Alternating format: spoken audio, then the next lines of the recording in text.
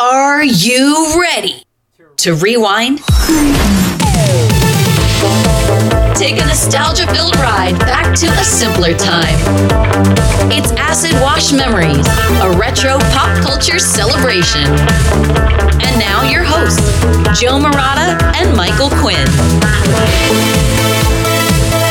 Hello, everyone, and welcome to episode 23 of Acid Wash Memories, a retro pop culture celebration. Today, we want our MTV. My name is Joe Murata, joined by the original VJ, Michael Quinn. How you doing there, Michael? I want my MTV. I know you do, Michael. I said it with a British accent a little bit, so I sound like Sting in them. Yeah, Pete Townsend. Yeah. Thank you guys for sending yourself over here to... Sorry for that segue, to listen to us in the retro pop culture celebration. If this happens to be your first time aboard, hey, thanks for making it past the intro. Yeah. It's an accomplishment. You made it. You made it right here. You're probably yelling too, I want my MTV, because that's like, remember, that was a whole thing. That was a whole thing. We'll be talking about that. But hey, we have a whole thing, all different episodes available where, Quinn? On the archives. In the archives. All different retro pop culture topics each and every week, something completely different. And if you want to talk more about that, you can follow us on Twitter at AWM Podcast on Twitter. And you can also join our very friendly Facebook group, Acid Washed Memories on Facebook. You just join our group, and we're talking about all sorts of retro pop culture, Quinn. Stuff. But folks, thank you. We're really excited for this one here because today we're talking about MTV, music, television. I want my MTV! MTV in 2023 is well beyond, much different than what it was and what it meant culturally in the 80s and well into the 90s. MTV now is part of a very large conglomeration. Oh, yeah. There are various MTV subsidiaries and different channels under the MTV banner. Yes. It's more of like a legacy product, if you ask me. The name still carries, in my opinion, the cool factor. And I guess what we're here to talk about is how that whole cool factor got started, because MTV in the 80s and 90s turned the unknown into stars. Yes. It turned stars into superstars, and it took an audio medium and merged it with a visual medium. Yes. Television. Yes, and it informed music television. MTV Music Television in stereo. You'll never look at music the same way again. And that had never been done to that degree before. Obviously, there was music videos. We're going to talk about those. It's true. But it also influenced and permeated the pop culture zeitgeist. Can I say zeitgeist? Sure. It brought music into, it already was mainstream, but it brought it to like, because it was like in front of your face for something to watch. Yeah, visually. It made it even bigger than it already was. Exactly. Right? And it influenced fashion. Yes. It influenced a lot of different tastes and things of its time. And it did have that cool factor, Quinn. If you heard MTV, growing up in the 80s, 90s, you're like, oh, I want to see that. MTV. It's on MTV. Lip Service, The Grind, MTV Jams, MTV's Most Wanted, Beavis and Butthead, and Kamikaze. MTV's Afternoon, every weekday on MTV. I can see it just selling cable in general, right? Oh, if you heard about this thing. Absolutely. Like, honestly, like before MTV cable, like, yeah, they had some cool stuff like endless movies or sports or whatever. Sure. But to younger people, they're like, I don't know. Like, why would I beg my parents for this? Right. Right? It's like, I want to go listen to music or whatever because that always was popular with kids, right? Yeah, of course. Or go to concerts or something. Now it's the concerts are in your house and they're endless, right? Exactly. And you get to see the hot new artists, their videos. What are they wearing? What is the video like? Yeah. And it really became destination television for a lot of people for more than a generation, in the 80s, 90s. Yeah, it even kind of like replaced radio to a sense when it was like in the rotation mode where it would actually be done like a radio and not like later. Like a television program. Right. Like we said, today MTV is the home of reality TV, became very successful with that in the 2000s. It's the home of Rob Dyrdek. It is. It very much is the home of Rob Dyrdek. Yes, that really is real. And the kids that are growing up now or grew up maybe the last 10, 15 years, it probably doesn't mean to them what it meant to me, what it meant to people 10, 15, 20 years older than us listening to this. I remember my teen years when it still was like, they had changed things, but it still was a destination in the afternoons. Absolutely. There was good programming on there and the music. What's going on? Carson Daly here. Total Request Live, moments away. Top 10 most requested videos in all of the land. But we're going to start in the beginning, as we always do. Quinn, what's a music video? See, there's this thing called music where you listen to it, right? There's this thing called video that you watch, right? Okay. But what if they were singing or playing music in front of you while you watched it and also just doing like cool things like jump out of airplanes or like go on beaches or eating cereal or walk through towns and there's all these bad dudes around and they're acting cool. Like it's like that. That's a music video. There you go. So now you heard it here first, folks. MTV, contrary to maybe popular opinion or misconception, it wasn't as if the music video was invented with MTV in 1981. It was a promotional device, especially in the UK, but even like you can find like Donna Summer like music videos that she made that she recorded like in the 70s. Sure. So, like they exist. Even in the 60s, there's the Beatles recorded certain like video things that they did for stuff, right? Correct, yeah. The music video had existed, and obviously people singing to music and performing in front of people has been around since musicals, on the stage, and musical movies, which were adopted from that. And the way music programming was prior to MTV is it was shown in either live or lip-synced performances such as like American Bandstand. Our special guests of the day are Steve Alamo from Where the Action Is and the group called Love, the fellas who sing My Little Red Book. It'll be a busy day. With Ed Dick Sullivan Clark. Show. They're a sensational group. Here, the Jackson 5. So let's have a fine welcome. Top of the Pops, Yeah. For all of you, from all of us here, a fabulous, fantastic BYRDS, the Birds. And like Quinn said, there were promotional clips by bands such as the Beatles in 1965 and onward. The Moody Blues even predated them in 64 with Go Now, which was their big single. It felt very utilitarian, right? It was kind of like, we can't make it, so we sent this. Well, that's exactly what it was. It was a promotional clip. Right, exactly. It was done to alleviate or avoid having to make all these appearances in person. Right. And focus on other things. It was a promotional tool. Bob Dylan in 1965 got in on it with Subterranean Homesick Blues. The Who in 65 with I Can't Explain. And later on, Pink Floyd, The Kinks, The Stones, even into the 70s with Alice Cooper, David Bowie. And in 1974, in Australia, so shout out to our Australian listeners. Hi. G'day, I believe it is, Quentin. G'day. Foster's. Beer. Foster's, Australian for beer. We're sorry. There were two shows that launched in 1974 in Australia, and they were called Countdown, Foster's, and Sounds. Sounds is a very, what a name. It's just a bunch of sounds. It's just, that's what music is, right? It's just a series of sounds. Unlike the internet, which is a series of what? Tubes. It's a series of tubes. Exactly. Both of these shows, Countdown and Sounds, played these aforementioned promotional clips from bands of the time and in the past, and they were influential to exposing these bands from Australia to a wider part of the country and also wherever else these programs aired, such as AC/DC and Ecstasy. And in 1975, there was a band known as Queen. You might have heard of Queen. Oh, them, yeah. You ever hear of them? Yeah, they had videos. I've seen them before. They did. Their Bohemian Rhapsody video, the original one, not the Wayne's World like mix-in. Shitty Beatles. The shitty Beatles, are they any good? They suck. That's from 1975, and they played that on Top of the Pops. That might be the template or the prototype for what we would call the first modern music video. Yes, and I would say the difference is they're not just standing there playing their instruments and performing the song. It's like it's got like a theme to it, right? They're like, and it's just maybe them singing or other things happening, and you're hearing the song. It's got theatrics to it. Yes, right. It's got more of a performance to it, performance art. They started kind of like, why not, instead of us just singing the song like we're in a concert or something, why don't we just, I don't know, get a little bit of production so it stands out, right? Good word, production. That's exactly what it is.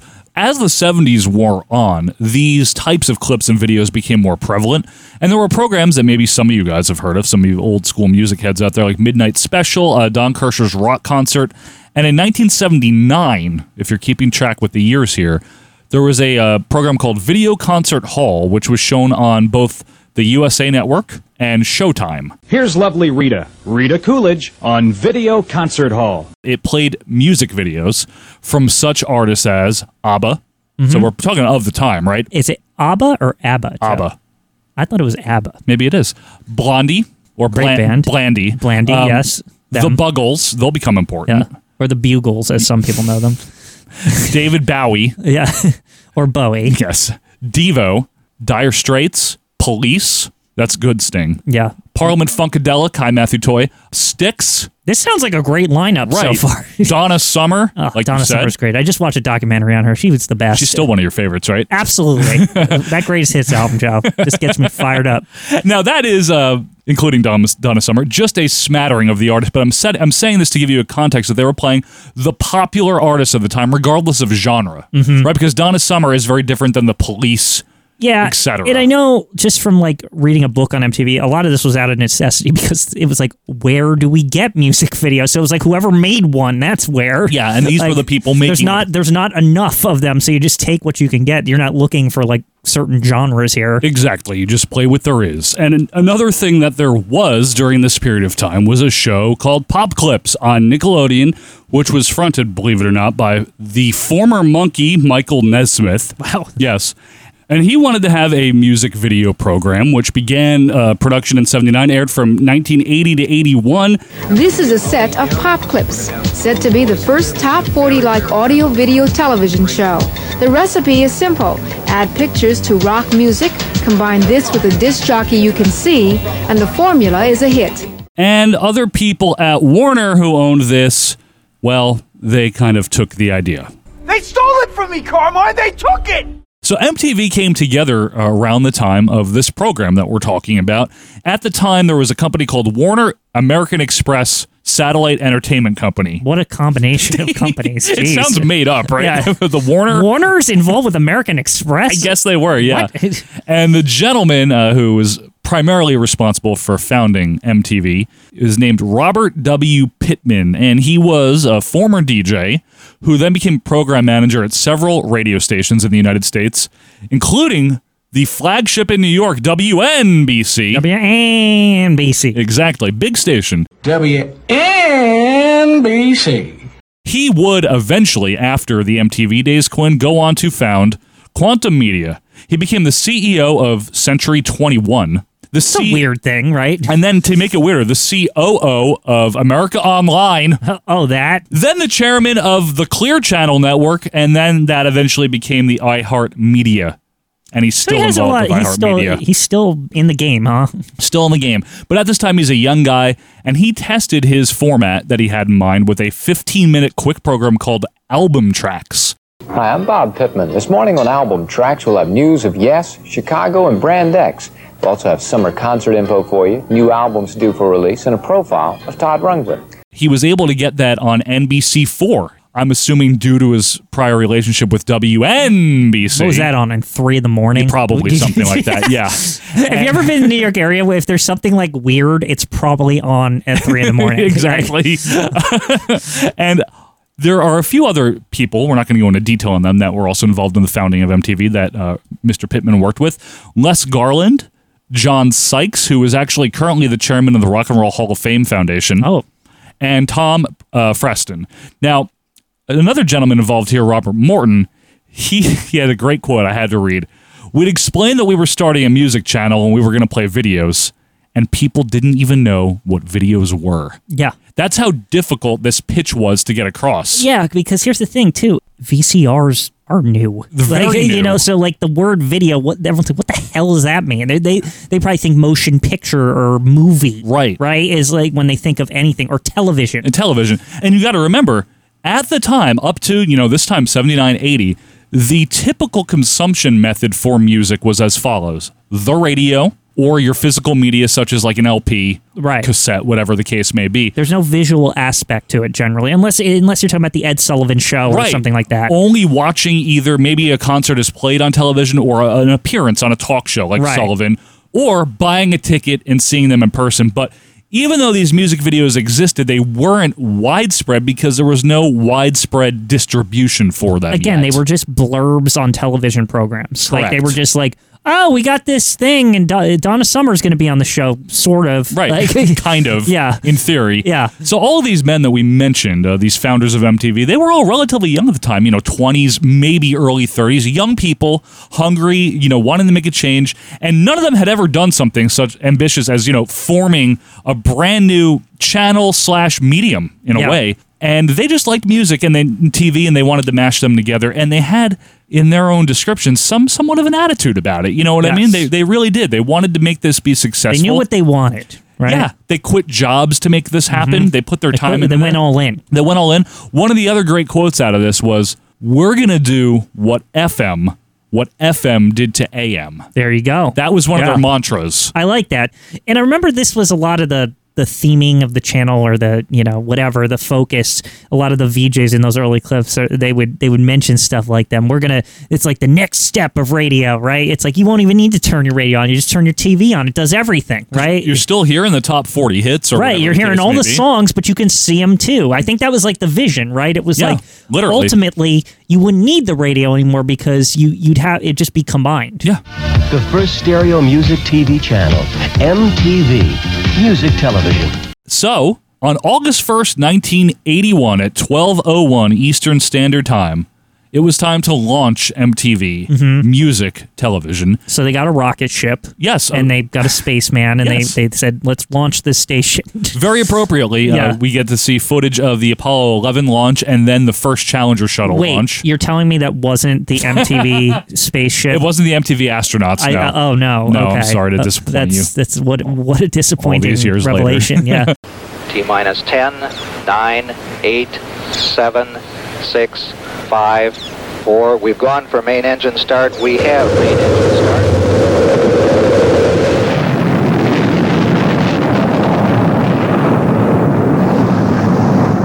Ladies and gentlemen, rock and roll.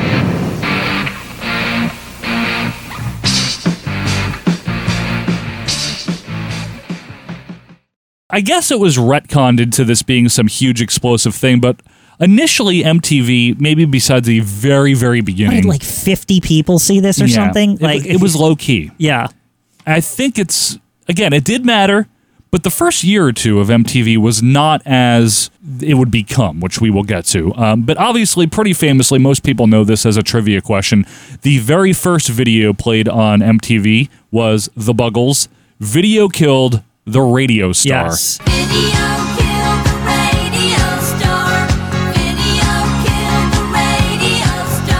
And I'm pretty sure after an hour, it was also probably the first video played twice on MTV because they were out of videos. Yeah, they didn't have a lot. Yeah. They did not. We're not going to run down every single video. You can always look that up. It's on YouTube. But the second video, maybe not as many people know, was You Better Run by Pat Benatar. I do remember this because I've seen the broadcast. Pat Benatar. Yes. Then there was Rod Stewart, She Won't Dance With Me. And that's not a surprise if you know anything about the history of MTV and Rod Stewart's involvement. He was involved in helping pitch it in the back and stuff. Like, Rod Stewart, I've read a book on this, and he had this weird loose association with the people launching this network, and he was used as kind of like a spokesperson to the execs and stuff. Like bait almost. Right. It's like, oh look, it's Rod Stewart. He's a star and he's just on board with this, he's right? A name, yeah. But also he's just also on board with cocaine. And there's tons of stories of him just being insane at all these things. And he was everywhere with them for months. They had to deal with him. That sounds like a tough job. Yeah, dealing with Rod Stewart. I just thought it was always this fascinating little weird tidbit of the launch of MTV. Why is Rod Stewart all over this? Would you want to be hanging around Rod Stewart for months? I don't think I could. Not in his heyday. Not even. Yeah, not in his heyday. That's for sure.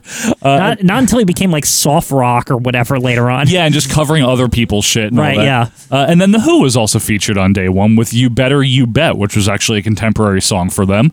But see, the music videos is one thing. That's not all that the presentation was. What about the people presenting them? Yes. See, obviously on the radio you have disc jockeys, the DJs, right? I mean, you got to jock something else here, right? You got to jock something. Well, how about on MTV we had video jockeys, VJs. VJs, yes. And there are 5 originals, and intentionally they were positioned and chosen by the founders or by the people involved to be a little bit of every demographic. So you had Nina Blackwood, who was the bombshell. That was Rock for Kampuchea, live footage from that fabulous concert. Be sure to be with us next Friday night when we'll have our first live concert via satellite. You had Mark Goodman, who was the everyman. What a piece of work. Thriller, a long time coming. Michael Jackson's Thriller. You had your favorite one, Alan Hunter, the jock. Yes, Alan Hunter. Hi, I don't like wrestling. Yeah, him. Dancing with Myself, music from Billy Idol right here on MTV, where tomorrow night we bring you another edition of Fast Forward. You had J.J. Jackson, the radio vet. I'm J.J. Jackson, and I do have the music news for you here on MTV. And as a matter of fact, I recently went to Atlanta. In fact, recently, it was last week, and we talked with Boy George while we were down there about the new Culture Club video. And I don't know if you know this person, Quinn. Yeah. Martha Quinn, the girl next door. Yeah. We are ready for our Sunday night special. Eric Clapton is a guy who can indisputably be called a rock legend. His career stretches back over 2 decades. Any relation? Yes, she's like my second cousin. There you go. There you go. I got to tell you guys a story just because it's funny. I met Quinn in 8th grade. Mm-hmm. I found out what your name was, Michael Quinn. And I very sarcastically and almost just like as a throwaway line, I was like, what, are you related to Martha Quinn or something? And you're like, yeah, actually. Yeah, it's true. And I just thought that was very funny. She's in the family. Yeah. That's all we're saying. That's all we're saying. That's all she wrote. And she was the girl next door. She was like young. She was supposed to be like the cute one. And, right. And she was very good. I think she was probably the most popular. Do you think that this was like kind of like a thing so that different types of music fans would be ingratiated to one, or they'd see one and be like, oh, these kind of songs are going to be on or something? Like, you know, I don't know if it was that so much as, you know, like when you're putting together an ensemble cast for a play or a television show, you want to differentiate everyone. Yeah, I just mean to say is like how the radio is, like, you know that certain disc jockeys play like certain Eddie Trunk things. Yeah, like that's my, Eddie Trunk. Eddie Trunk's awesome. Don't diss it. Little Eddie Trunk. Steven's You're Underground laughing over there at Garage. Eddie Trunk. He's great. No, I know he's not. He was amazing in his day. Like 20 years ago or whatever, when he had that show that was on at like midnight or something. And Carol Miller with Led Zeppelin. Led Zeppelin. It's the morning and no one cares, and I'm going to play Led Zeppelin. Jimmy Page took a shit today. Anyway. 20 years ago, Jimmy Page took a shit in front of me. It's like all these weird stories. I know. Like, it doesn't make any and then sense. They always play like the same 3 songs by Zeppelin anyway after the story. Anyway, MTV for the first couple of years was finding its footing. It's also finding its playlist. It was kind of confined a little bit. But a lot of that was due to the lack of videos, right? That is part of the reason. And I know that early on, not to jump the gun here, but early on, the lack of videos necessitated the bringing in of old British videos, right? It did. Like, because they Like were you the said, most plentiful. There were a lot of 70s promotional clips that they would be able to play on MTV. I do want to also mention MTV had a cool logo. It did. Absolutely. It was designed by a firm named Manhattan Design, but I love the MTV logo and how they would change it all the time and do variants of it. My favorite aspect of it is that it's like never changed, that it's always it's a color modification or like it's something minor, or but what's so cool is that M behind it, right? It's so big that they were always able to find weird different patterns and like goofy stuff to put all over it and like change it up depending on like what the show was or whatever. I love that about it. And they've stuck with it forever, but I think that's almost like it's just because it's so versatile as a logo, right? You can change it for anything, the times you can change it. Yep. Between its logos and the way they would change their branding and update the logo and modify it, and the idents that they would do idents 48 times per day, twice per hour.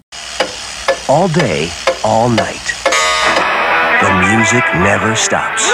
MTV Music Television. And they were all different ones, and they were hip. They were subversive, kind of like how Nick at Night would do like all those different like promos in the 90s. MTV something did like that. Cyndi Lauper would do. It's like that style of like, you know what I'm talking about? That like quirkiness. Yeah, it was quirky, but it was fresh. You know what I mean? Yeah. It was definitely an 80s thing. It wasn't a 70s thing. It has a way about it that feels like we're just scrapping by. This is underground. You're in on the ground floor, right? Like, we don't have a budget. Thank you. We're just going to draw crap on the logo. Like, right? But, like, also the idents, in a weird way, the frequency of it. Yes. You know what that does as a viewer to me? It says, this is like the radio. I don't know if it was Station identification. I'm sure part of it was that they just were trying to fill the time. But at the same time, it also works because of this is a radio on television, and that's how radios are. It's like they're always saying their name. I mean, that was the original concept for those first few years. Yeah. And in 1982, only a year into MTV, the slogan developed, which was really used as a promotional tool to help people get cable so they could get MTV. Right. And of course, that would be, I want my MTV. So ask your cable provider, say, I want my MTV. Correct. Turn it on. Leave it on. America, see the music you want to see. I want my MTV. I want my MTV. I want my MTV. I want my MTV. 24 hours a day on cable TV. Stereo, interviews, BJ, tour day, world premiere video special, music news. I want my MTV, MTV, MTV. Yeah, too much is never enough. And this was almost viral. It wasn't viral marketing, but it was very, very brilliant because they would get all different people, starting with the regular people on the streets. They would have like a montage of them saying, but and then VJs and stuff. VJs. Yeah, like the people that work there. Okay, right. Yeah, but then they started getting musical artists like Pete Townsend, for example, Sting, all kinds of people sang it, and that lent credibility to it. And the show, like, oh, these people actually pay attention to MTV. This isn't some like rinky-dink operation. Yeah, here. I think a lot of the early like promotion for it, like you said, was good because this wouldn't have worked if the music industry itself wasn't kind of getting behind it a little bit, because it was like all these artists coming out, like, and it didn't matter what genre you were interested in, right? You might be into punk rock or you know, just like straight pop. You might be in like rock, more disco with Madonna and stuff, like, you know, like new wave and all that. Like, it doesn't matter what you're interested in. One of those stars from one of those genres is saying, "I want my MTV." Yeah, that's right? a good point. Like, and it immediately is like, "Oh, are they on it? I want to see that." You know. You know, it's interesting you bring that up because a lot of times on the show we've talked about when something new enters a medium, sometimes it upsets the apple cart. You know, either the film industry gets mad about something or the cable industry gets mad about something. This was a case though where no one had confidence in the idea initially, but there wasn't a whole hell of a lot of resistance once it got going. I think because it seemed stupid, but then probably I would imagine radio stations were probably getting pissy that they let this even happen. If anyone would, it'd be the radio stations, right? But I would think that anything that helps elevate the music business in general is good. You know, what's good for the goose is good for the gander. Right, yeah. As far as I know, I never had a goose. I didn't either. So. Or a gander. Me either. You ever have a gander? I don't even know what that is. I know, is that looking for something? Yeah, Gandering? that's what it is, Quinn. No, it's a male goose, I believe. Oh, okay. Papa Goose? Papa Goose. Not Gotcha. Mother Goose. What is this? She writes books and shit. Now, did it have MTV written on the side of the goose? They should have had an MTV goose. That would have been amazing. Now, the I Want My MTV slogan, by the way, which was famously uttered by Sting in that Dire Straits song, Money for Nothing.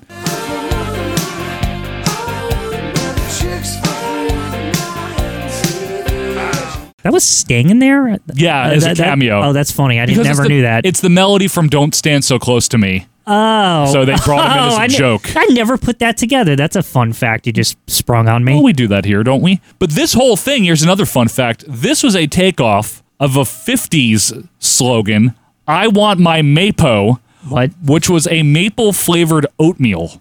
Okay. And much like the Wonder Years, remember how that was a takeoff of the Wonder Bread thing? Yeah, that was weird. And even like Punch-Out using that old Gillette theme song. Yeah. They're taking something very old, you know, I want my Mapo, and turning it into their own cultural thing. It's also, nobody remembered I want my Mapo. I don't think anyone wanted Mapo. Yeah. I think they were trying to convince themselves that people did. But anyway, Hallmark landmark videos for MTV. Where Michael Jackson had quite a few of them. Like, so yeah, this was also controversial, right? It's like, if we even just get to Michael Jackson. So we had that whole beginning where it was like new wave videos and British videos, because it's like we don't have anything, right? Right. But they were like resistant or something to putting Michael Jackson on the channel. Yeah. I mean, there are a lot of white kids that put on MTV and say, yeah, where's Stevie Wonder? Where's Marvin Gaye?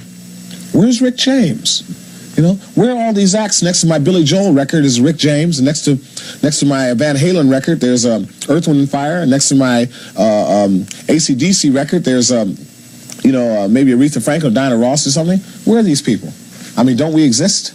CBS Records like essentially just like blackmailed them and said, like, you don't get any other videos from us, and we own like practically everything. Yeah. If you don't put Michael Jackson on. And they were like, okay. Yeah. And then they did. And then his videos were like better than everyone's, and people like came to MTV for his videos. Like, to me, Michael Jackson's videos and like Duran Duran's, yes, like, they were kind of like the first ones where they were like, no, these are like productions. These are like movies or something. Like, we're getting like real cameras and stuff. Right? And like Last Christmas is another one where the production quality is like Wham. From Wham, Yeah. where they're at the ski lodge. Oh, it's beautiful. Have you seen that upscaled to 4K? Sure. It's like it's stupidly high Because quality. it was shot on good film stock. Right, and yeah. they preserved it. And all of this stuff is like, to me, this is, we hit the era. Once we get past like weirdo ones, we very quickly hit the era of like, everything is super high production, right? And Michael Jackson was one of, if not the first, to really lean into that hard. Again, the template that was set by Queen back in 1975. But like Billie Jean was his first big one, and then Thriller, and then Beat It. And that's just on that album. Don't forget, the Bad album and Dangerous with Black or White was huge. Like Michael Jackson. That's much later. But he was a trendsetter is what I mean. Right, exactly. It's such a leap, too, because if you even think of some artists that their first videos, like Madonna, for example, right? Like Borderline and that shit, it's like the cheapest looking. Yeah. Like they're so cheaply produced. Like it's her in like a white room with some crap around it, and she has like ribbons in her hair or something, and she's maybe dancing next to a guy, right? It's very cute. Right? But then you go to like Material Girl, where like Material Girl. it's like a lampoon of a Marilyn Monroe movie shot on an identical set with like perfect 1-to-1, like and like the film quality is excellent. It's like the quality of these videos, they really like shot up. It went from like this kind of like underground videos to very quickly the record companies realized there's money here. Right. And the artists that were willing to put the work in and the time in to make these good videos. Genesis was another one. Genesis, the Phil Collins era, obviously. Tom Petty was another pioneer with You Got Lucky was one of the ones. Just plots around the videos. Plots and themes. And it wasn't just people playing music. Right. But then also we got the special effects with I Want My MTV, and there's like 3D. Yeah. And it apparently like it's back in the day to like render that. It took a month or something. Like just for like a couple of frames of like a fucking Cube Man or something. I can only imagine. Like, it's just insane. The real breakout years for MTV were probably around 83, like 84 especially. Mm-hmm. That's when the MTV generation really found its footing. When cable started to take off. Cable started to take off. This might be a chicken or the egg situation. I mean, why were people buying cable for MTV, or were more people watching MTV because they bought cable? It feels like it was like a 50-50 thing, right? There was probably some people, maybe younger people, who finally, maybe they had just got their first job, so they had a little money, they could get something, right? Maybe that's what they got it for, right? Because maybe they kept it on the background. They're single, they have an apartment in the city or wherever, and they're just looking for just something they can turn on in the background, and maybe a movie at night, right? Yeah. Or there's the Suburban, right, where maybe dad's getting it for HBO, but his kids want it for MTV, but he's really getting it for himself. Right, so he didn't really get it for MTV exclusively, but it's a byproduct. It's a byproduct, yeah. That's a good point. And it also became, around this time in the mid-'80s, you didn't want to be, I'm using this term facetiously, uncool by not having MTV. It had that, like I said earlier, that cool factor, that luster about it, where you wanted to be on the cutting edge with this channel. You wanted to watch it. You didn't want... Well, if you were young, especially, yeah. Especially, yeah, the MTV generation, I'm as sure they say. Men and women over their 30s didn't give a shit. No, we're talking about Generation X by this point. Yeah, It's exactly. pretty much the generation that it was catering to. There's another great quote here where aesthetic and personal style started to lead in terms of importance over the sound in the popular music. And MTV had a lot to do with that, because now you're watching the people that are making the music. Yep. It's not just about how it sounds anymore. And with people like Madonna, for very image-based, very image-conscious, and Michael Jackson's big productions, that actually led to a bit of a shift in Didn't music. that kill like bands like Boston and like Chris Christopherson and stuff like that, because they were like, what? I don't know. Well, Bachman Turner Overdrive. I'm trying to think of people who are like meaty guy, that Randy Bachman. notably ugly, like that's musicians. Not nice. Well, folks, let us know. I don't know. You know what I mean? Just like not photogenic. Maybe ugly is a bad word for it. Lou Reed. Yeah. Let us know your Alice Cooper. Yeah. Let us know your favorite ugly musicians at AWM Podcast and join our group. I just need to say, it's like those guys got edged out like unfairly because their music was still good. Boston's great. Right? I'm a big fan of Boston. I am. And Alice Cooper's really good. Anyway, the impact cannot be overstated here. It really did a lot for the younger generation. It gave them, I guess, teen idols, as they say in a way, but it launched. Absolutely was the 80s version of Elvis or the Beatles. In a way. And maybe if you're doing the 70s, I don't know, T-Rex. Who else was big? No, David Cassidy. Journey or something like that. Who's the biggest band in the 70s? Led Zeppelin. Critically or mid-70s The band. Who? I have a band in my head, not the Who. The Eagles? Not even the Eagles. Good. It's arena rock band. Journey? I think it's Journey. Queen? Yeah, Journey? It's Journey. Well, they were big. Yeah. There was other programming, though, that started to creep in right around this same time in the mid-'80s, and we're not going to get into extreme detail on any of these shows. If we happen to want to do a whole show on specific shows down the road, we can do so. But I did want to mention the Video Music Awards with the Moon Man Award. That started in 1984. Hi, it's Bette Midler. Join me and some of the most electrifying molecular structures on the face of this earth on the first annual MTV Video Music Awards live on September 14th. And I thought this was a great idea. The VMAs? Honestly, because it was almost like there still was probably enough bands that were not on MTV that there was hey, let's award the best music videos specifically. And I felt like fans of the channel, this was for them. It was fans, what do you think is the best video all year or something, right? And it felt like an honor or something because, this was in the know and it's, it's for young people and it's this is the best one, right? I used to watch the VMAs. I liked them too because they were music video focused. They were music video focused. Bands would play there. You get performances. I mean, award shows are what they are, right? They're kind of hokey and, self-congratulatory, but these were good in the early days. Yeah, I feel like that's one of the things that's been lost, though. There used to be a prestige to all these stupid awards, to a certain extent. People used to be wow, they won that, right?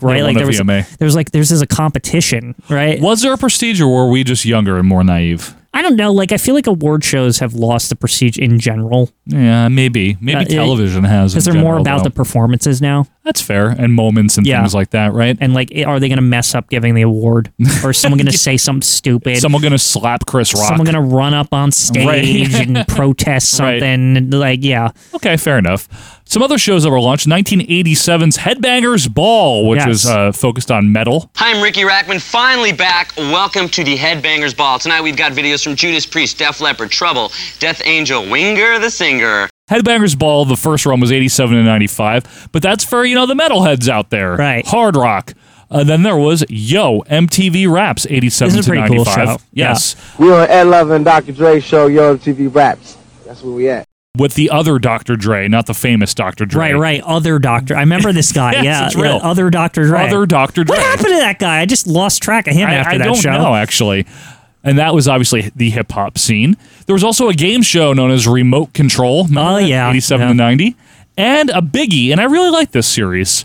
And it's still, to this day, I don't know when the last one was, but I think they still do it. Unplugged. Yes. And a full acoustic performance from a popular band. Paul McCartney did a notable one. Nirvana did a really notable one. The most intense week of intimacy you've ever had. It's MTV's Best of Unplugged Week, featuring your favorite acoustic moments. Monday, Rod Stewart. Tuesday, 10,000 Maniacs. Wednesday, the premiere of Duran Duran. And Thursday, for the first time ever, a milestone in the history of rock. MTV presents Nirvana Unplugged. And very famously, and just ended recently, the division known as MTV News.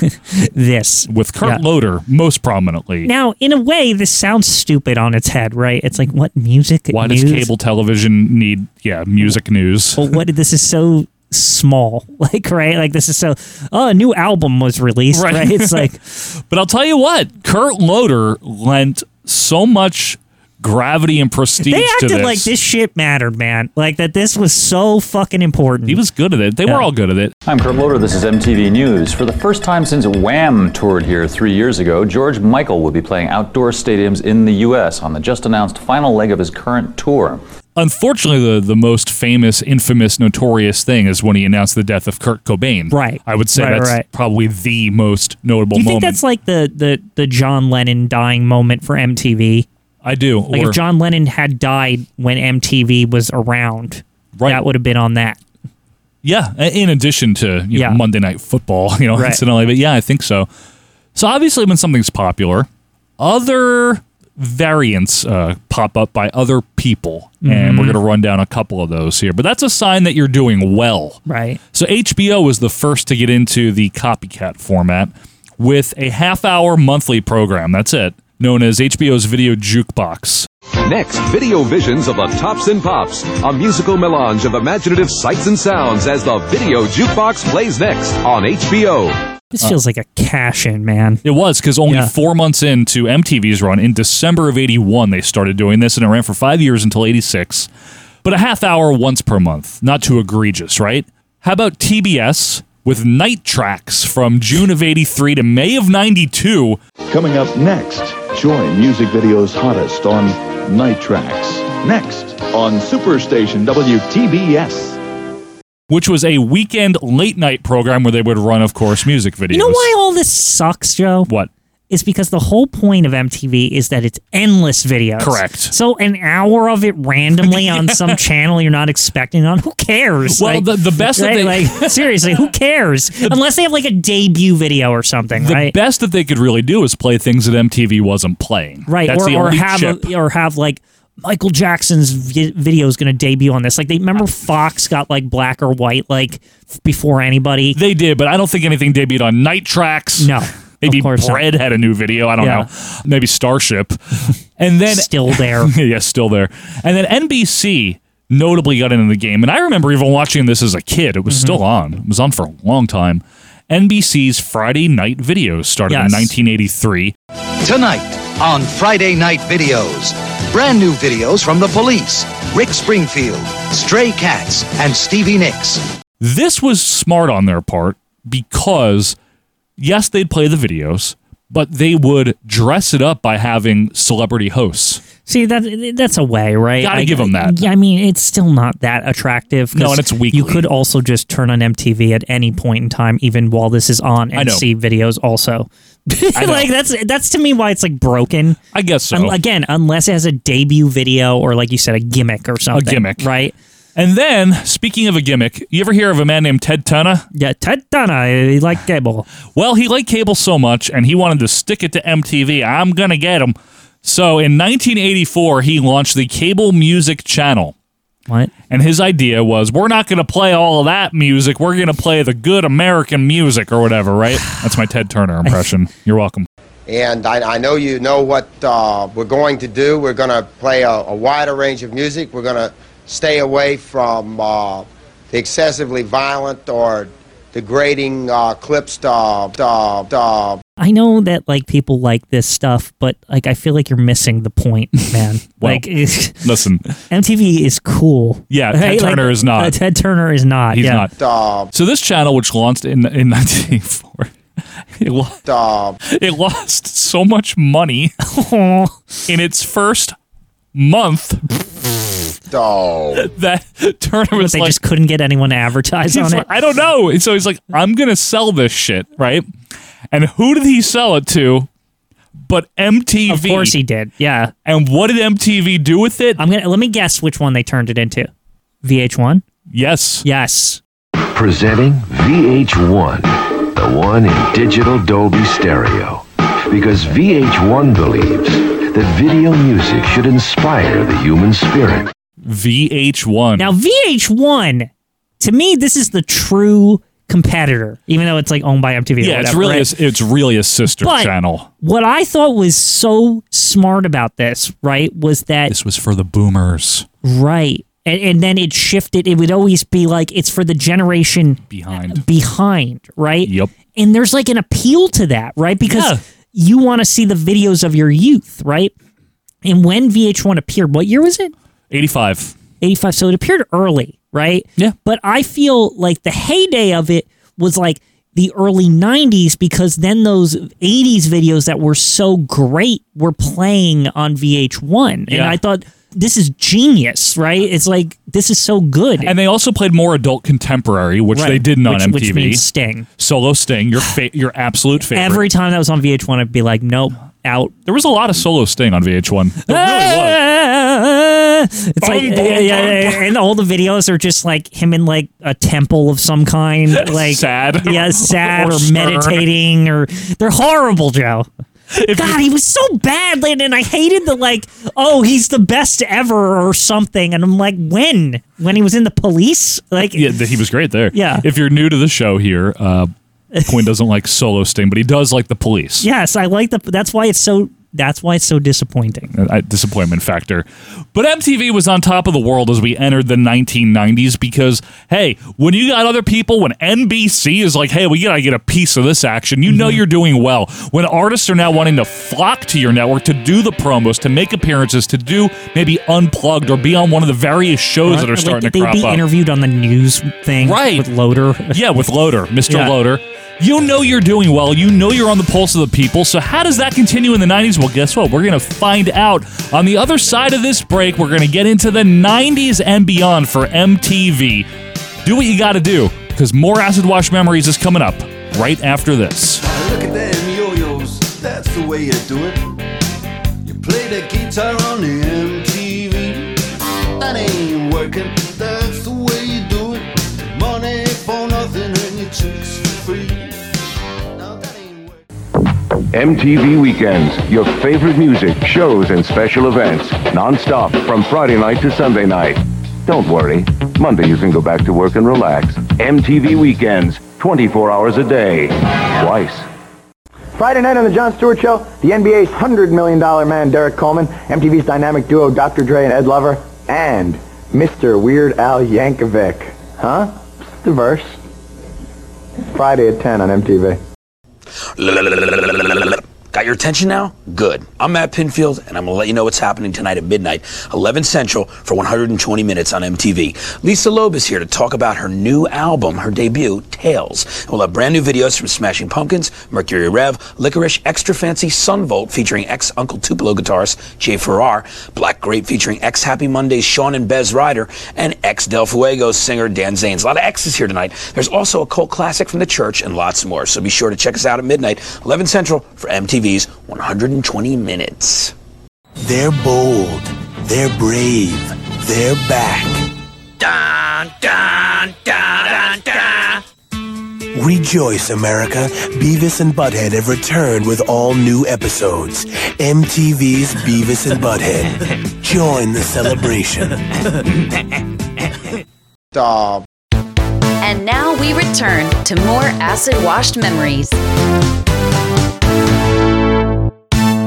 And welcome back to more Acid Wash Memories. This is episode 23, talking about MTV. I'm Joe Morata alongside Michael Quinn. Howdy. How you doing there, Michael? I'm here. Yes, the you boy are here. next door. The boy next door. Yeah, that's right. That's what they call me. Yes, folks. Thank you for being with us here. And if you want to follow us on Twitter at AWM Podcast, that'd be wonderful. And really, we have a great Facebook group where people are nice to each other and we just reminisce. It's the nicest, really. It is. There's no drama. There's no arguing. People aren't mean.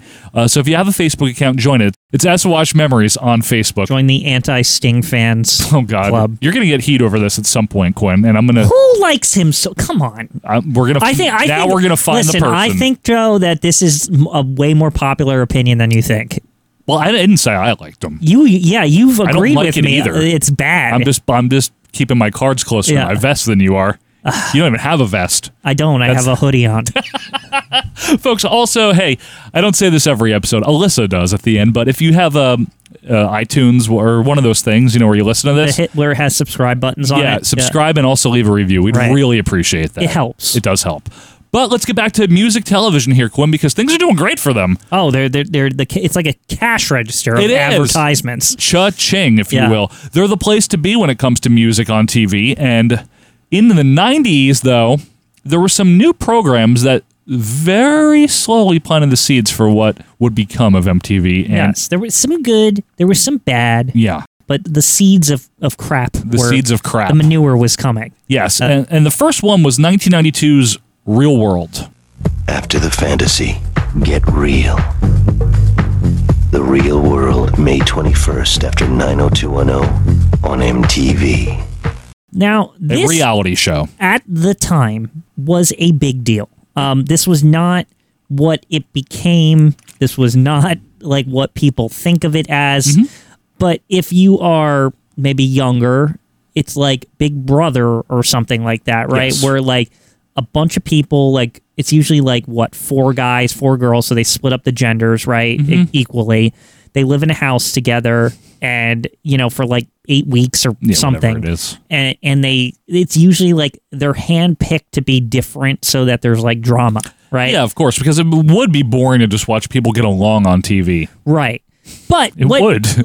What this show was really focusing on, it was like a weird study on like people interacting. Yeah, it's like a sociological experiment. Yes, coming from different backgrounds and like different races. And what'll happen if they have to live together? What will happen if they have to live together?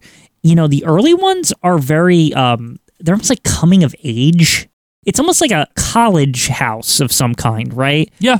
They would assign them like an actual job so that they weren't just like loafing around all day. And, right. They would go out every night together. And some of the houses, over the years became really close. And then there'd be other ones where there'd be like complete blow-ups. Yeah.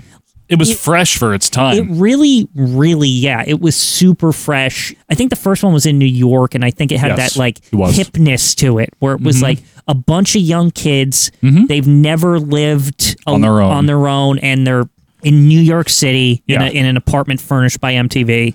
Yes, correct. But it seems great at first, but now they got to deal with the people, the real world, right? The real world. I mean, it's popular. Obviously, it ran from 92 until 2017. Yeah, the houses were incredible, by the way. Yes. Like they kept upping the ante with the houses. Well, they have to, because you can't make it worse every year, Quinn. Then people say it's worse. They added the confessional booth at some point. Yeah, were they the first to do that? I think so. Right? Yeah, it was like stuff like that they did first. Yeah, they also had a spinoff known as Road Rules in 1995.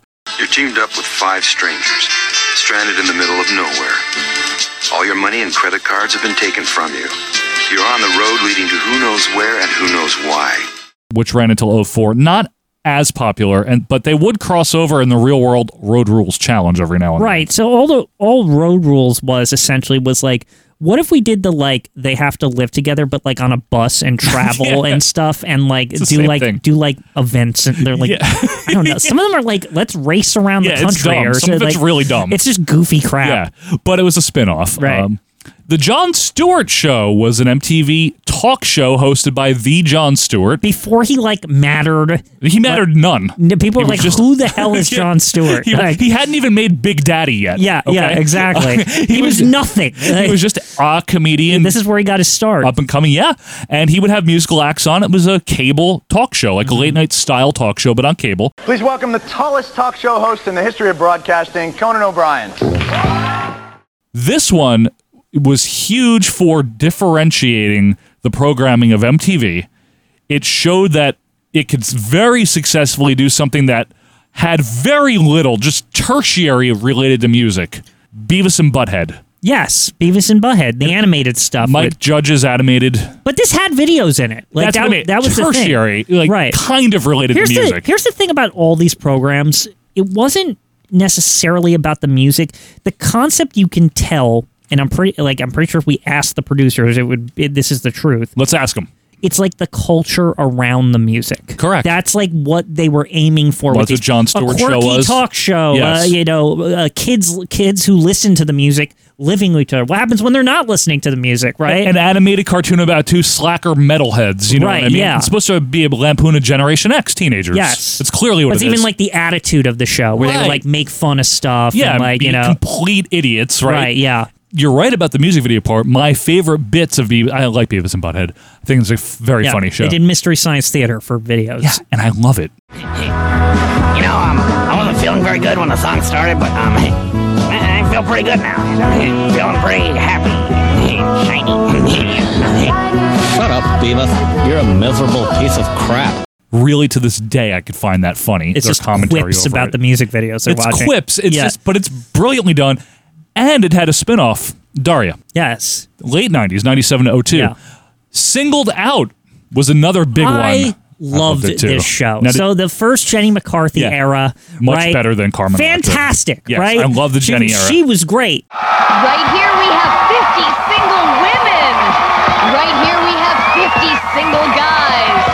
That's right, 100 people all looking for something good on MTV's Singled Out. That show was so much freaking fun because it came on right as what I remember the most about it is whatever timing they did with it, you'd walk in the house from school or whatever, and this crap would be on. Was that like 3 or 4? Yeah, it was on like at some like time. It was like perfectly timed. You'd like walk in, and it was very pleasant to watch. I loved that It's a bunch show. of young people going, woo, like it's love woo, connection. like yeah, it's love connection Right. for our generation. Right, exactly. Right? I mean, it's was. what it is, but it's also with the added like the crowd is pretty like raucous for whatever reason. Like that's the one thing You I like remember. that? Yes, I remember that it was very like Should go to a tractor pull then. like all the like reactions and stuff. Did you like the Ricky Lake show? Felt like imitation Oprah or Rosie O'Donnell. Just checking. Okay. But Singled Out was a big deal, especially Yeah. the Jenny era, although Carmen was okay. Carmen was the replacement later on. Yeah. But she was fine. She was fine. This was before Carmen Electra was like a nobody. This was like where she got her start or whatever. Yeah, I guess so, right? Yeah. And did we even mention, I don't know if this will come up in the shows, but did we mention MTV Spring Break, which was like a thing? Spring Break was a big deal, and it was really, though, to showcase the kids having fun. I mean, Yeah. really, that's what it's about. But again, it's another vibe kind of thing. It's a vibe thing. So they still show videos, but the hosts now were like on the beach and like doing all this crazy stuff. And I know these parties, like they found out later they got like really out of hand. Yeah, no shit. Right. It was like, hey, let's just put a bunch of kids, no adults. Yeah. And these weird hosts. And like, let's just have them like go fucking nuts. And on top of it, you have the producers like encouraging it. Yes, of like course. drinking and everything. MTV is pleased to present Springer Break! Coming to you from the Grill, Jamaica, ladies and gentlemen, please welcome your host, the man, the myth, the cult hero, Jerry Springer! I'll tell you what. What? As a viewer, this was very watchable. I don't know, man. Not for me. During Spring Break, Joe, I would just God. always have it on. See, 'cause like I was like, this is amazing. I think you played right into their hands because I think they want the kids at home thinking, well, I want to be there, you know? Well, that's what they wanted. I have like notable memories. Like there's that weird thing where like Jerry Springer thing on Spring Break where like some kid got like tricked into thinking like all of it was real. And he like almost beat the crap out of somebody. And there was also the other notable one is I remember like this new band came on it, Limp Bizkit. And I never heard of them before. No. And they were doing like the Victoria's Secret thing. And there's like these models walking up and down. I'm like, whoa. But then Limp Bizkit's like singing all this like angry music. And I was like, this is pretty good. It was pretty fun, man. I wish you didn't tell that story. You don't remember? These were like the... I remember. But these were the I don't things that like it. Spring Break was remembered for. Like MTV would I like remember hold it. them up as like the top stuff that ever even happened All on I'm it. trying to say is I didn't like it. That's Yeah, all. yeah, I know. I didn't. Tell you what, another biggie, though, that came up around the same time, 1997, was TRL, Total Request Live. Yes, and so I feel like in a weird way the Spring Break specials were almost weirdly attached to this, and I'll tell you why. It's the live element. What Spring Break in the early days, what it injected into MTV was that they were live. And that was how they preempted the videos, right? Which Correct. was not usually how they did it. His name is Eminem, everybody. What's up, man? How you doing? Dude, I don't know if I'm sure I'm not the first person to tell you, but congratulations, Slim Shady's going to number 2. And so somebody got the bright idea, what if we just did this every day? And what if people could vote on what they wanted? What if we had a ranking? What if it was a countdown? Yeah. And TRL was very popular, especially in the late 90s. Carson Daly, baby. Carson Daly got his start there, and he was the best host of it. I feel that this show was very much responsible for the resurgence of the boy bands and the girl bands and the girl divas or whatever Just you would pop. call them. Like, it was yeah, very pop princesses. Like, yeah, that Well, stuff. it was huge for Britney and Christina Aguilera and Pink in the early days. And the NSYNC, Backstreet Boys. 90 like, Degrees. These were the staples of this. And this, to me, revived that genre that had been kind of gone since like the 60s or whatever. This style of like super poppy, like... It's really bubblegum pop. Right, is yeah. what it is. It's maybe like a little spicier bubblegum than it had been in the 60s and 70s. I mean, the Britney videos were very spicy, Joe. They were for their time. I'm sure they're tame now or whatever, but were they zesty also? They were zesty. I'm just checking. They had some zest. Christina videos were good too. Yes, she was a genie in a bottle. Did you know that? I also think that NSYNC video where they're the toys or whatever. Don't call that spicy. No. I just think that video's super fun. Okay. And it escalates and it's very good. It's like the only song I ever liked from them. Very good. Good video. Well, anyway, TRL was very, very popular. And it ran all the way until 2008. It was revived about 5-6 years ago briefly. But really, ultimately, as the 90s went on, beginning really in 1995 and throughout the rest of the decade into the 2000s, MTV started to play less and less and less and less music. It's true. The network, I would say, past a certain point, TRL became like the only music. One of right? Maybe besides overnights or something. Right. Besides, yeah, all overnights and on the weekends at nights and stuff, and like it was like dead air. Yeah. They would play videos, but man, it's crazy how TRL became the music aspect. One of the other factors, besides MTV developing all this original programming that we've mentioned, and folks, we know we're probably going to forget a show, and you're wondering why we didn't mention it, and the honest answer is because we can't think of everything to mention. Like a million of them. We're not going to talk about Teen Mom 2 and all this. No, we're not. But one of the factors in music declining is that the music videos themselves went from being a simple promotional tool to now where every artist, every label has to meet a certain standard and then exceed that standard and one up. Got more expensive. Bingo was his name-o. Exactly. Yeah. By the mid to late 90s, it wasn't an easy, convenient promotional tool anymore. But it became some weird, like, necessary thing that they didn't want to do. Yes, it became a requirement. Right. Judged on its own merit. You were a certain level of artist, or the recording industry considered you a certain level of artist if you had a high-end music video, exactly, right? And, like, it wasn't even about I can tell it was more a business thing, too. It was like a prestige thing, right? It's business. Like, it was the record company said, if we want to push this artist, we gotta spend on the video, right? Like that's the only way we're gonna launch this artist, right? But what happened was, as MTV started playing them less, and this is gradual, not all at once, they started to matter less. It's true. Because they're not being played as much. But also, there's also another little thing developing during this, and I would say definitely played into part of it was like Napster and the internet. The internet in general. Right? And that you could access your favorite artist without the help of MTV. Not that you could could have watched the video at the beginning. You had to, download the song or whatever. Mm-hmm. But you had access to so much music as a consumer. You maybe weren't flipping on MTV to discover. You were just going on Napster. Well, not only that, Quinn, but there were competitor channels that were popping up. Most are not around anymore. There was The Box, there was Viva. To counteract this, what MTV did is say, well, we're going to do MTV2. Right. Now, MTV2 had been around since 1996 as M2, but a few years later, they changed to MTV2, and they kind of shifted most of their music programming over to MTV2. The summer of MTV2 is now. Where for a period of time in the early 2000s, I watched that because it was music. I was into it too because I was pining for the music videos. Yes. Because I did really like that about MTV. And TRL was definitely like my favorite thing about MTV towards the end of like the music era. Because you saw the music videos, right? And I was very interested in the rankings and seeing the stars show up and stuff like that. And they would introduce you to new songs and stuff. Yes. And it was, to me, that was like the coolest part of the channel. So, I would turn it off after TRL. Right, of course. What are you going to watch? Yeah. But MTV2 picked up the mantle in terms of doing stuff that the early MTV did. That's where I discovered the Strokes last night and a bunch of other bands. But the internet played another factor, which as the 2000s, as the aughts, grew on and YouTube happened, especially the early YouTube with like no restrictions. YouTube was like the final death knell of videos, at least per se. It was because, as we've talked about on the show already, as high-speed internet became more and more available, and YouTube and other video providers, became more available, you could just watch music videos on demand. Hell, iTunes started putting them like you would download the music and it would come with the video. Yeah. Like, you know what I mean? Like you would just get the video for getting the song. Right. It's like, that happened. Yeah.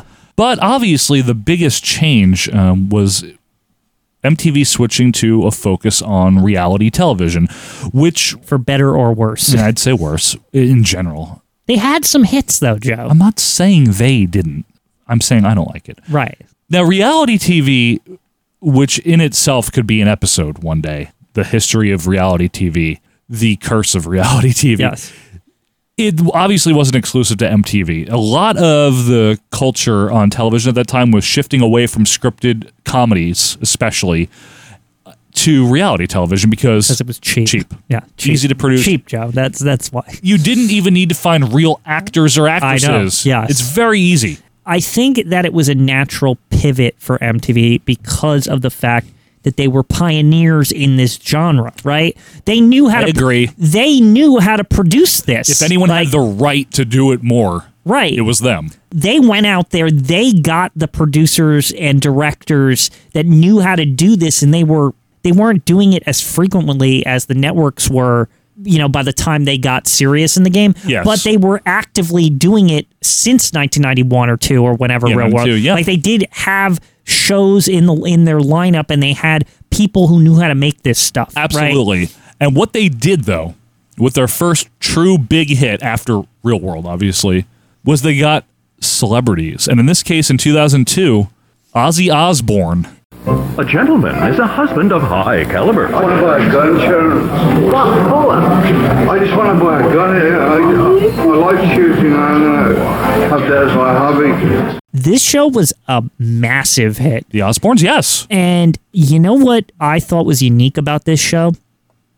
I thought it did a very good job of humanizing a celebrity. Well, especially Ozzy. Yeah, because Ozzy, to me, before this show, I thought he was like the dark wizard, and like he was like, like he was just some like weird like person like Alice Cooper that's like untouchable. Like you don't want to know what Ozzy's doing, and then they show you, and he's just some frickin' old man who doesn't know how to work a remote control, and is kind of a nerd. Like he's like watching like the History Channel and stuff. You're like, what the like? You know what I mean? Like Alice Cooper would be proud, right? He was just some regular dad, yeah, right, and his kids are like, Dad, you're so uncool, and you're like, Ozzy Osbourne, uncool. What? Like it kind of like really like blew your mind at the time. Oh, right? It did, yeah. And Sharon, Sharon and his wife was like super nice, and like she was kind of likable. The reason I think this worked, and I'm sure this is an obvious thing, is because it was the first time. Like, yeah, we'd had reality TV, all kinds of competition, like Fear Factor, blah blah blah. It was the first time we got a peek on the inside of celebrities' lives. This is the first one that I know of on a large scale where they did this with celebrities. Hogan Knows Best VH1 picked up a few years later. But the Osbournes really were, and that was like a pioneering show. It was. That. Like, I never had seen anything like that. And we would see plenty more after that. Oh, yeah, the copycats came roaring in. Including on MTV with Run's House. Remember that? Rev Run. Meet the Barkers with Travis Barker. A lot of these never captured the success like as the Osbournes did. Hogan Knows Best on VH1 did well. It was amusing because Hulk Hogan just lies constantly. Yes, and like, he has no idea what anything is. He has no... It's like he doesn't even understand what he did. Good. Like, you know what I mean? Like, he doesn't remember. Probably doesn't. Obviously, the Kardashians on E! They would become the most popular reality show ever. Which was, again, just the Osbournes. Exactly. It's the same show. The debt of gratitude is owed there. Another one, though, and this guy would become ubiquitous on the channel, was Rob and Big. Rob Dyrdek, this obviously. show was just charming to me. I loved it. It was because very first sweet. of all, like, these guys were pseudo celebrities. They were like loosely involved with like Tony Hawk and stuff like that, right? Yeah, Rob Dyrdek was very good. Right. But he's not Tony Hawk. But I knew him from Tony Hawk Pro Skater. Correct. I'm like, oh, he's in that scene, Yes. right? Remember and Big was like his bodyguard or something, Yes, right? that's what it was. But they were like friendly and It was like so sweet. And like They had the little horse. You like watch you just watch this friendship slowly like develop. I know. Like even deeper and deeper and deeper, and you're like, this is just a pleasant program. It was a good show. And then he would have Fantasy Factory and all that. And, and he kind of went insane, and he became Mr. MTV. Mr. MTV. And then an infamous reality show, Jersey Shore, in 2009 and so you roll following. your eyes, but this first season, Joe, God. the first season of it was chef's kiss. Oh, get out of here. It was so good. There's nothing good. No, good is a horrible It was description. so good, Joe. Good. Do you remember how people cared about this show to the point, like, I remember parties watching this shit, like the new episodes and stuff. Like, it was so well done at the time. It wasn't well done. I think it's a very crappy show. No, what I think with a bunch of people acting stupid. What I think the difference It's literally what it is of that show and they're mean over a lot of other reality shows at the time is the cast was perfect. And it was like a dice roll. Like it didn't take talent to find that. It was like it didn't take talent. Right. Yeah, I got It's that like, right. It's like these producers accidentally stumbled on like the weirdest collection of people possible. All you got to do is walk into any club in Staten Island to find these people. But they were entertaining. That was the thing, was like they were not like the typical like smattering of random kids from like one's from Chicago, one's from the Midwest, and they were all just like archetypes and stuff. They were just a bunch of weird Jersey people in a freaking room acting insane. Most of them were from Staten Island or like the Bay Shore part of Jersey too. And we just like to have a good time. Oh, just the way you say. Like, are we seriously in a bar trying to fucking dance? Nobody knows how to dance? For the record, I don't have any problem with the show because it portrays Italian Americans in a certain way. I'm 100%. That doesn't bother me. It doesn't bother me that they film it about an hour away in Seaside Heights. Grenade whistle, Joust. It bothers me because the show is fucking stupid. That's my favorite part. It's I get it, but I'm not calling it good. These people were crazy. You're saying, oh, it's good, it's perfect, its casting was great. No. I always give credit because I think whoever produced that show was on crack. No, Oh, sorry, meth. They stumbled on some weird something that nobody expected. It was like a phenomenon. It was. Like, you know what I mean? Like, it really was. So was the Macarena, Quinn. Right. Just Do you look back on that fondly? Snooki and JWoww. I know the names, and Ronnie. And the situation. Pauly D. And Vinny. The fact that they're still and memorable. Sammy Sweetheart. Yeah, Sammy Sweetheart. And then the girl they got like kicked out or whatever, but then she came back, you remember? Angelina. And she was like, she was like a big jerk to everyone when they brought her back in, like in season 2, and then they kicked her right back out. Yeah, and then what's her face came in, someone's old friend, Snooki's old friend. Snooki's like other friend. Now you got me talking about it. Knock it off. And like the house is great. The duck phone and like all this stupid crap. And they work in the t-shirt store. They work in the t-shirt shop, and it's so hard. Yeah, to work for an hour on the boardwalk without making a fucking scene about it. Because they couldn't get drunk during it. Only 23 other hours in the day. It was the come down for them, Joe. They couldn't handle it. I hate it. Anyway, perfect timing to get into channel drift. Drift is a phenomenon, if you will, that sets in with television channels where they gradually drift away from their initial focus in terms of programming, branding, identification. They lose their identity. And that, to me, Quinn, because a lot of channels have experienced this since cable started to fall off. We talked about it in our cable episode. That, to me, is the biggest casualty of this. It's not realistic to ever for anyone to expect that MTV would have played music 24/7. By the early 80s, they weren't playing music 24/7. Right. It would be realistic, at least, to expect music television to play music occasionally, yes, right? To have some music, correct. Well, that's why in February of 2010, they eliminated music television from the MTV branding. They're just MTV now. It's just an initialism now. Yeah.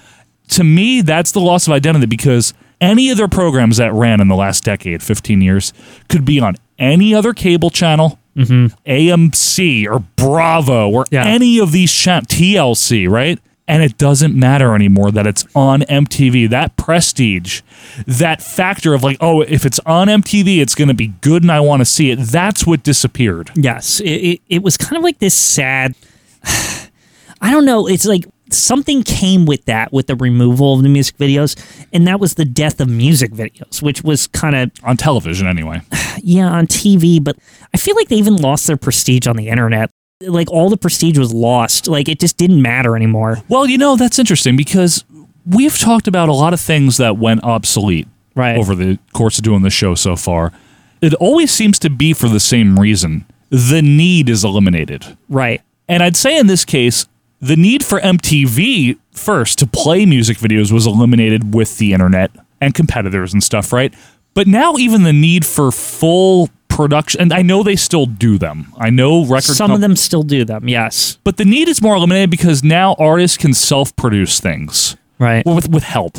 But release them to Instagram. Right. I was just going to say, I think Instagram is actually the true killer of this because a celebrity in 30 seconds, or TikTok, a celebrity in 30 seconds can shoot a video of them saying hi to their fans, or here's a preview of my new song, or like whatever, and it will get a zillion likes and everyone knows what it is, and they don't need, like a music video, they took time to produce this thing, all to get the same amount of views probably one video on Instagram gets being produced in 30 seconds for free with their phone. Yeah, and that's just as effective as a promotional tool. Exactly. It's free. Yeah. They still exist. I'm a big Miley fan. You know this, right? And Miley came out with a new album earlier this year. She keeps releasing videos. I love her. I'm not watching them. Can I ask you a question? I've heard the songs already. How are you made aware of this new stuff now? To me, that's what the difference is. Instagram. 'Cause I follow her on Instagram. You follow her on Instagram, and she says, I have a new album coming out. That's how I knew. Exactly. That's how you know. And there you go, right? You buttoned it up perfectly. Right? She doesn't need to make a music video because she can send an Instagram story to say, hey, this is my new album. It's coming out next week or something. Do you think music videos now are just part of a legacy package with artists? They're not a necessity, I right? said they didn't have prestige, but in a way they do because the upper echelon ones have the money. Okay. And they'll show off that they can make it just to show off. Like Miley did, yeah. Right, And yeah. like Taylor Swift. Yeah, exactly. Or Beyonce likes to really spend on the music videos, right? Yeah, okay. Well, that makes sense. Kanye did for a while. Yes. Remember his music videos were large. Large. Yeah, and in charge. In charge. So, gone are the days of having to sit in front of your TV at 9 o'clock to watch the latest premiere video. Gone are the days of the video countdown, TRL, MTV News. In a way, it is sad. I do think it's sad, Joe. But culture does shift. Technology evolves. And what we have today in terms of MTV is not music television anymore. We have ridiculousness and only ridiculousness. That really is true, folks. If you have never looked it up, there was a period of time, I don't know if it's still now, but it was like for a while. I looked it up a couple months ago. It's still happening. I forget the percentage, but it was a disproportionately high percentage. There was some record broken where it was like a week straight where he was like the only thing on. That's it. It's insane. Taped episodes of ridiculousness, marathon only. Would you think that that's ridiculous? Yeah, it is ridiculous. It's actually appropriate that that's the show, right? Because it's the cheapest in and of itself. It's cheap. It's just Rob playing funniest home videos, basically, and just sitting there with his goofy cousin, whoever she is, laughing at them. Right? That's all it is. We missed our calling. We talked about how funniest home videos is a cheap show to produce. Yes, right. It's like they not only did they find a cheap thing to produce, they found the cheapest of cheap things to produce. It's true. And then just played it ad nauseum. But that kind of sums up, and that's very emblematic of what MTV is today. Let's just make sure we make money. Yeah. That's all it is.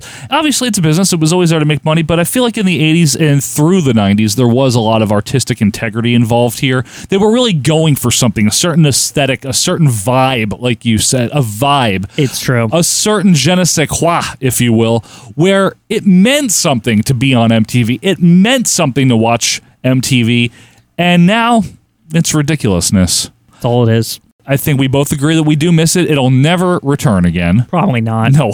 The internet has replaced, supplanted, improved, or degraded, and depending on your perspective, a lot of these things that MTV used to supply. But folks, what we really need to know is, do you like ridiculousness? Do you like solo Sting? But most importantly, what are your thoughts and memories on MTV? Did you want your MTV? Do you still want your MTV? Did you get cable for MTV? Yes, I want to know, folks. Let us know at AWM Podcast on Twitter.